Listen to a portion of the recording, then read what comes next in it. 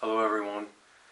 It's certainly a little strange to be preaching without seeing your faces, but I'm thankful we have the opportunity and the ability to still make God's Word known, even if for now we aren't able to meet together in person. These are strange times. The coronavirus has the country in its grip right now, and while it seems that the proper measures are being taken and it won't be as bad here, we pray as it is in other places, that hasn't necessarily calmed anybody's fears. As of the time I'm delivering this sermon or writing this sermon, as far as I know, there are still no confirmed cases of the virus here in West Virginia, and yet in the last 48 hours I've been to the store personally 5 times trying to buy many of the things that are normal to buy, and none of them can be found. The coronavirus isn't in Marshall County yet, but the panic is. And shelves are empty even here where people don't tend to panic, in the experience that I have, where the people work very hard and family is very important, but right, wrong, or indifferently, people are afraid. We don't really know what to expect. I certainly don't know what to make of all of it. I go back and forth between thinking that it's all overblown and political sometimes, to reading or hearing something that makes me think maybe this is something that is more serious than I think or needs to be taken more seriously. And Friday morning, though, when I personally saw the empty shelves and where the toilet paper should be in the Walmart here in Moundsville, I realized that the reality of the virus had made its way to our home, whether the virus itself technically had yet or not. That began to stir in my heart as your pastor. I began to think about how many people in our church are susceptible to the virus, not through any mistakes or irresponsibility of their own, but just through their age or their health. And as I've thought through that, I've seen so many of your faces in my mind over the last few days, and we made the decision to cancel our gatherings for now. We may still have to cancel more. We just don't know for sure yet. But I guess maybe that's the issue that, as I've thought over these last few days, has hit me the most, is just this idea of uncertainty. And we can only know so much. And I don't know if we should be so afraid or not. Just as a pastor, I know that people are afraid.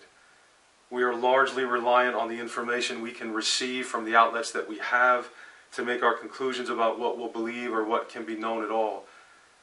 Because the human race is a dependent race, and we're not sovereign people.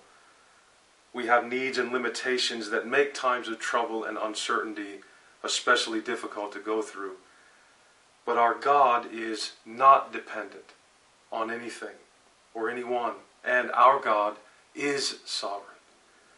And when the waves of this world and its fallen realities rise and throw us against the rocks, as Spurgeon said, they throw us against the rock of ages. I want to bring you a word of comfort this morning then, I hope, that is grounded in certainty. Not a word that ignores what we're going through right now or pretends that we aren't going through it. Not a word of arrogant presumption or end time or government conspiracies or name it, claim it type nonsense. None of those things. But a word grounded in that which is eternal and unchanging and true. A word grounded in the greatness of the God that we worship together. A God who does not share our limitations or weaknesses, but also is not unconcerned about them. Our immovable hope is grounded deeply in our God. A God who does not faint or grow weary in His faithfulness to us, and whose understanding goes far beyond our every limitation as people in this world. This is a word of comfort, I hope, for the believer and for the unbeliever that may be watching with us also. I'm inviting you to come closer to Him and to know Him, either more than you do right now or for the very first time as we face the ever-increasing uncertainty and limitations of being human, virus or not. So let me pray and we'll begin. Father, I thank you so much for the time that you've given to us, for this outlet, this ability to record and to post and to share your word. And Father, I hope that you'll help me to preach, God, in this environment. Please help me think clearly, that your word may go out in truth by the power of your Holy Spirit. And I pray for everyone that will watch and listen, that you would enable them, Father, to hear, to understand, and to believe. And I pray and ask these things with all of my heart in the name of our Lord and Savior Jesus Christ. Amen. In Isaiah chapter 40, God pronounces comfort to his people. He prophesies of the day that her warfare will end and her sins will be forgiven, that the punishment that has fallen on her because of her rebellion against him is finally going to end, and what will signify that great day is the sound of a voice crying in the wilderness, saying that the Lord himself is about to arrive on the scene, and his people's task is to prepare the way for him because his glory is about to be revealed. The great King from on high will arrive, and all flesh will see it together. And then in verses 6 through 8 of Isaiah 40, it reads, all flesh, that is grass, and all its beauty is like the flower of the field. The grass withers, the flower fades when the breath of the Lord blows upon it. Surely the people are grass, and grass withers, flowers fade, but the word of our God will stand forever.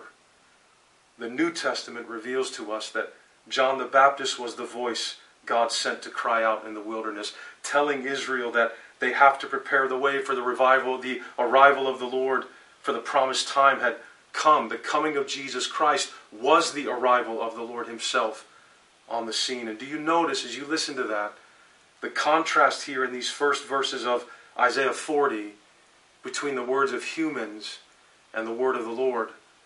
Because the difference in those two words becomes the basis for describing the greatness of God altogether. People are like grass, and grass withers, the book says. It doesn't last.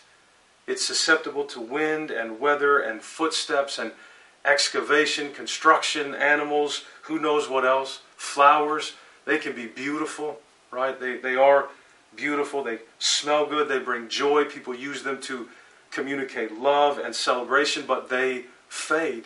Grass withers and flowers fade. They get plucked up, trampled, right? They need water and sunlight or they die. They can get hard and brittle, regardless of their beauty, regardless of how they were once used to express somebody's feelings so well. God reveals that this is what people are like. People can be wonderful. They can be beautiful. We find people in our lives that we love, people that we would gladly lay down our lives for if need be, people we would do anything for to see them happy, people we would fight for and defend, people we would help at the drop of a hat if they needed us. People build things, people help advance technology and science and establish infrastructures and cultures and medicine and transportation and all these wonderful, amazing things. But the reality is we are not immune to decay and we are not permanent. And even the healthiest and most careful and responsible of us wither away eventually. Some are taken away quickly, awfully, unexpectedly. Some are taken over time as their bodies decay and break down. But the pain of loss is something all humans know all too well, unfortunately. We're all faced every day with the reality that we can't stop the passage of time. We can't live forever. We don't last forever. And even some of the best and strongest relationships that we make can crumble. Even our best inventions, the best things we've ever done, end up not being enough. And then on top of all that, we're plagued by sin and shortcomings and failure and doubt and trials and difficulties. And then one strand of a new virus is discovered that we haven't developed a vaccine for. If the least little bit of genuine trouble is introduced into our lives, even the strongest things we know and rely on can begin to break down almost overnight. We know so much, but we don't know enough.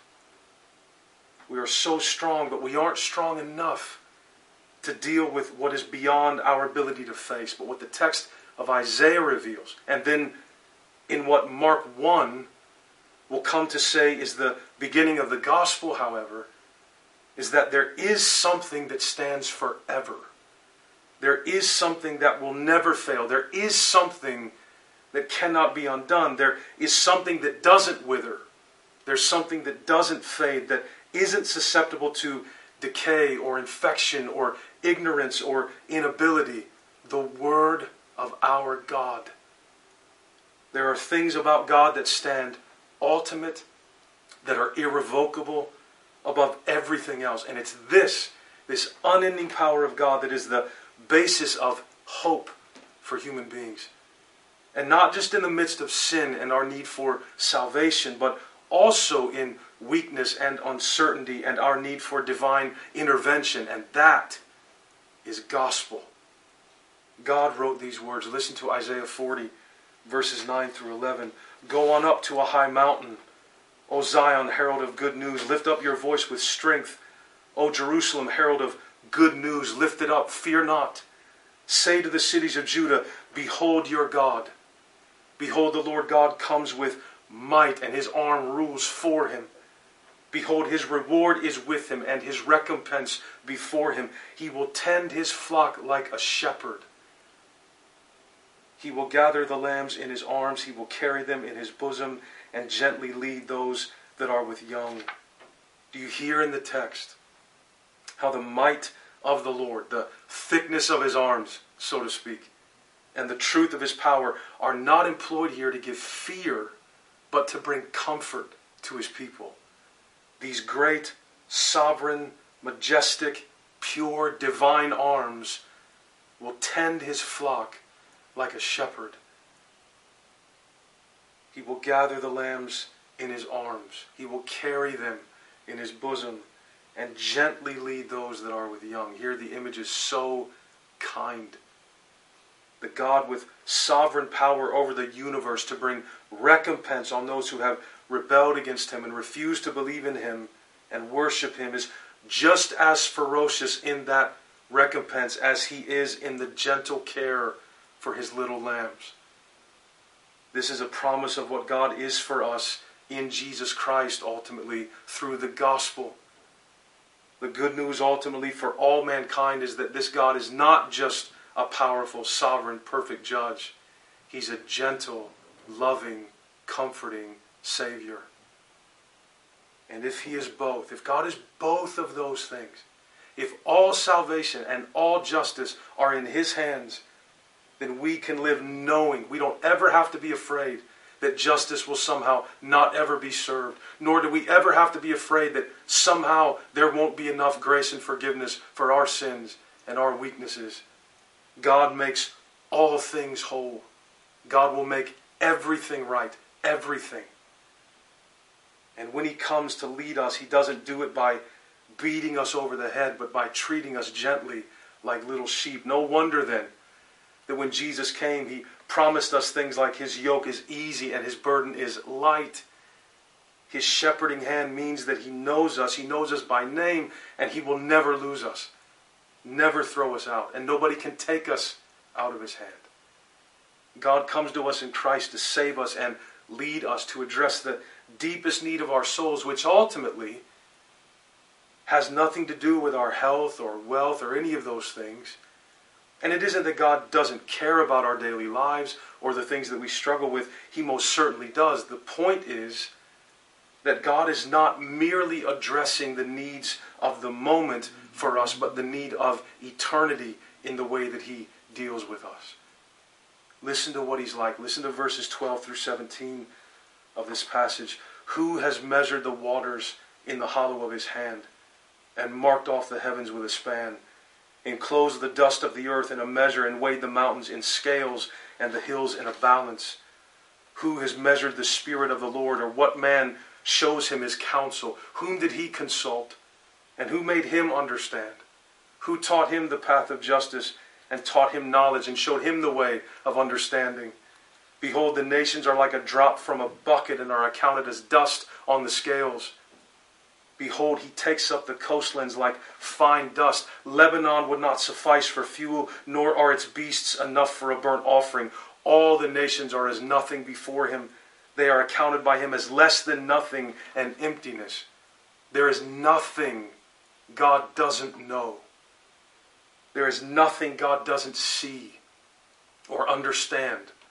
There's no limit to his power. He's not waiting to find anything out. There's no end to the width of his rule. There's no material or immaterial element over which God is not sovereign or does not control. God is dependent on no one to know anything, to learn anything, to understand anything, to make judgments about anything, or to rule over everything. God is the ultimate truth in all known and unknown reality. The judgments and authority and schemes and decisions and policies and wars of all the nations together throughout history, past, present, and to come, are things he observes and rules over, that he can turn wherever he wills, that cannot, despite all their effort to do so, shake themselves free from his existence or his authority. And it's not only true that God reigns over all these nations, and in that sense, compared to him, they are nothing. They're no threat to him. They have no authority, no control over him. It is that nothing that happens inside of them is greater than he is. Nothing.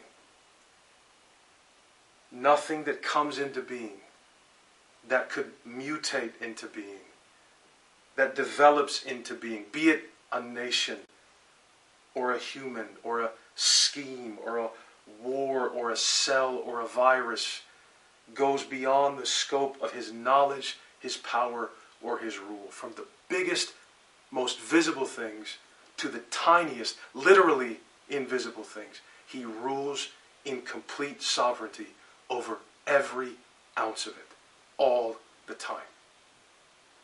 There is nothing then, and no one that is like God. We worship him, we sing songs, we pray, we preach, and these are all good, right things to do. But at the end of the day, we have no concept of the majesty, the utter majesty we're dealing with here. Listen to verse 18 through 20. Notice how it flows right out of all that bigness and greatness of God. The next word is, to whom then will you liken God? Or what likeness compare with him? An idol?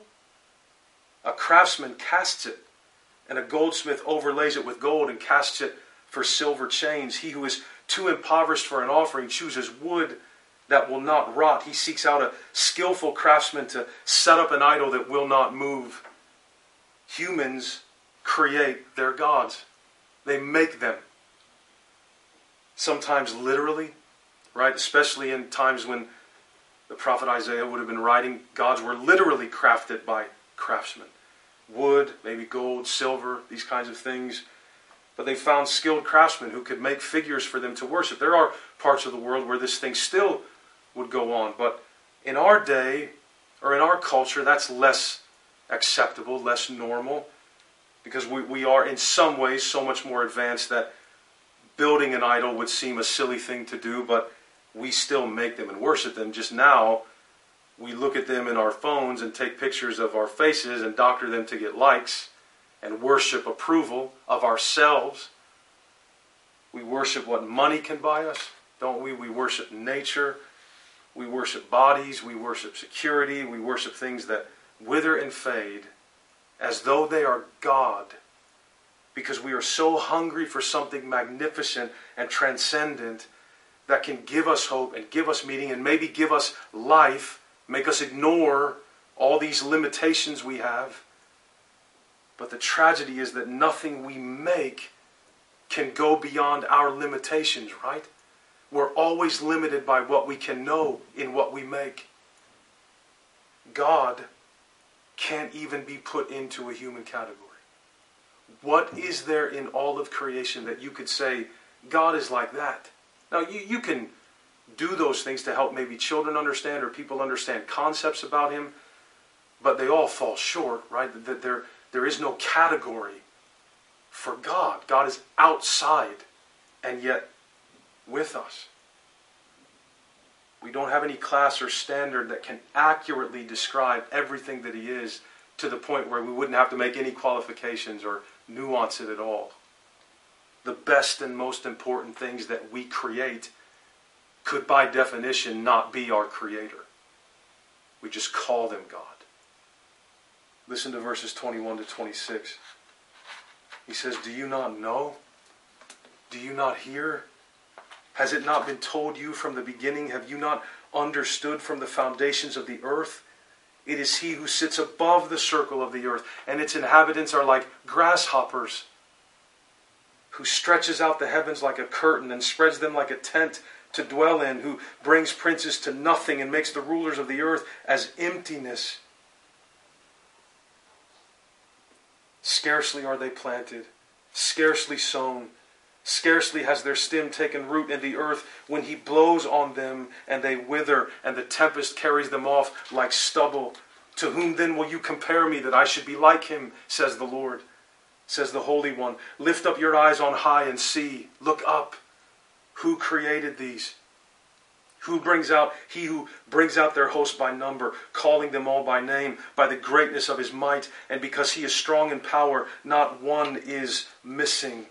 God sits so high above the earth that even the greatest and the best of us look like grasshoppers to him.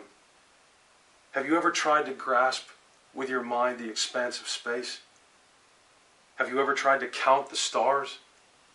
God named every single one of them. We can't even count them.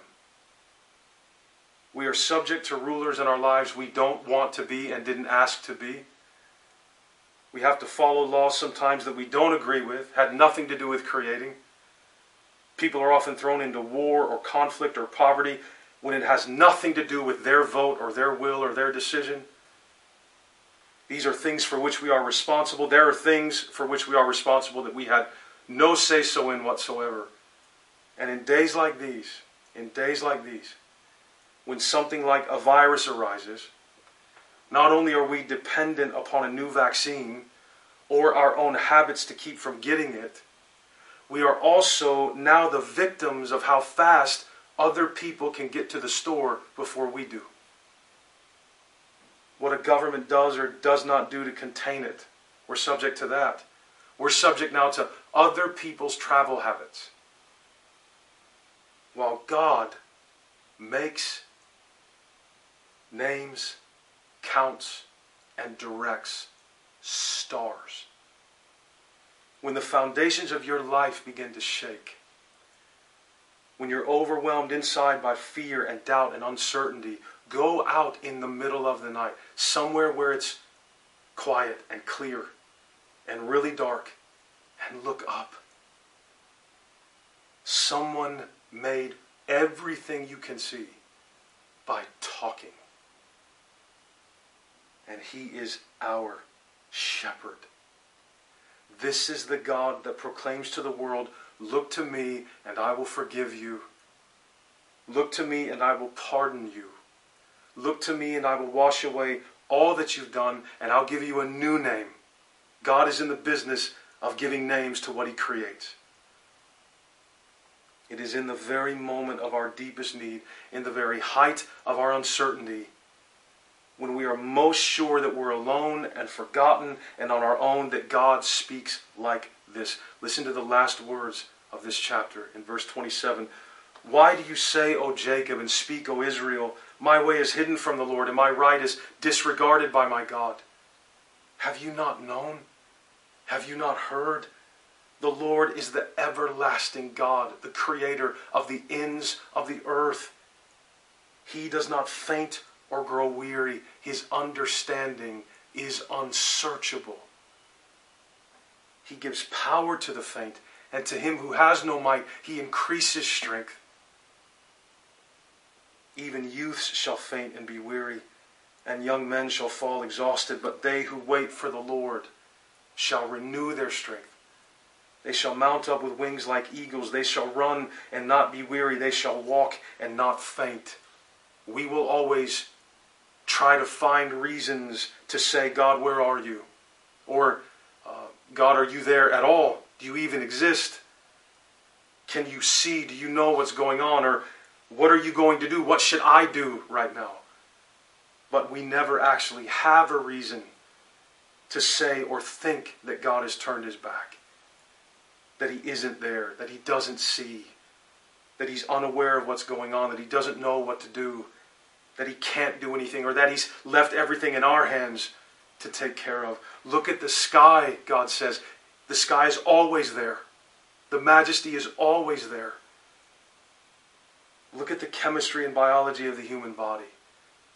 Consider the expanse of the human mind, the expanse of space, the depths of the oceans, the height of the mountains, the beauty in a song or in a poem or a flower or a painting, and know that God is so great that all of these things exist in the palm of his hand.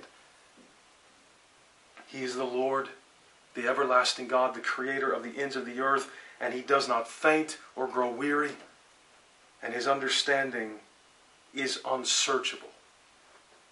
God doesn't run out of anything. God is not limited by anything. Nothing can occur that will outlast or outrun him. We can't even fathom the work that God is doing in our world even now, in the midst of this virus, which is a surprise to us. It's a mystery to us. What we know for sure is that we're limited by our lack of knowledge, or even the simple inability to get to the store before somebody else, like we said earlier. We could forget to wash our hands at the crucial moment or touch our face at the wrong time.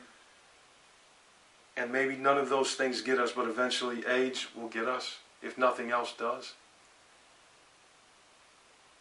But the God who sent his Son to redeem us, he gives power to the faint. God transcends the reality of this fallen world in Isaiah 40 with the truth of the gospel. With the arrival of Jesus Christ promised to us in Isaiah 40, God revealed himself. And God has made it clear that his answer to everything that threatens us is the promise and the presence of his forgiveness, his love, his tender care, and his power. So we wait for him. But not as though he may not come. We don't wait for God in the sense of waiting to see if he will come. We only wait for when he will come. The coming of Jesus for us is the only true certainty we have. Where we end, where we stop, where our weaknesses and inabilities keep us from being able to control our own destinies, God is just in the whispers of getting started.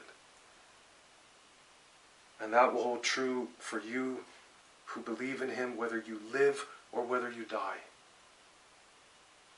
Whether we get sick or whether we stay well. God will not leave or forsake his people. Everyone gets exhausted. Everyone reaches the place where we throw in the towel. Even young people with the whole world in front of them. But those who wait for the Lord, regardless of their age, Isaiah 40's promise to us that in the arrival of his Son to forgive sinners and give them life and pardon is also the promise of his tender, caring presence that will so wrap up our souls in his power and love that we will mount up with wings like eagles. We will run and not grow weary. We will walk and not faint. Does that mean we'll never get sick? Does that mean we'll never fall victim to something? Does that mean we'll never have to deal with troubles? Does it mean that we may never one day just fall victim to our age or to things we can't control and have no say over? No. But it does mean something like the opposite. It means that regardless of what we deal with, regardless of our physical health, regardless of the state of the world, he will not forget us. He will not leave us to ourselves. He will not leave us to our own strength or ability. Because the only thing we are dependent on in order to mount up with wings like eagles is the promise of a word that will stand forever. The promise of a God who never ends. And his promise, no person, no plan, no circumstance, no sickness, no uncertainty can ever take away. Our immovable hope is grounded deeply, all the way down in our God. A God who doesn't faint or grow weary in his faithfulness to us, and whose understanding goes far beyond our every limitation as people in this world. Let me pray. Father, thank you so much for the promise of your word. God, thank you for your Son, Jesus Christ, the Lord and Savior and Shepherd of his people. Lord, I pray for our community here in the Ohio Valley.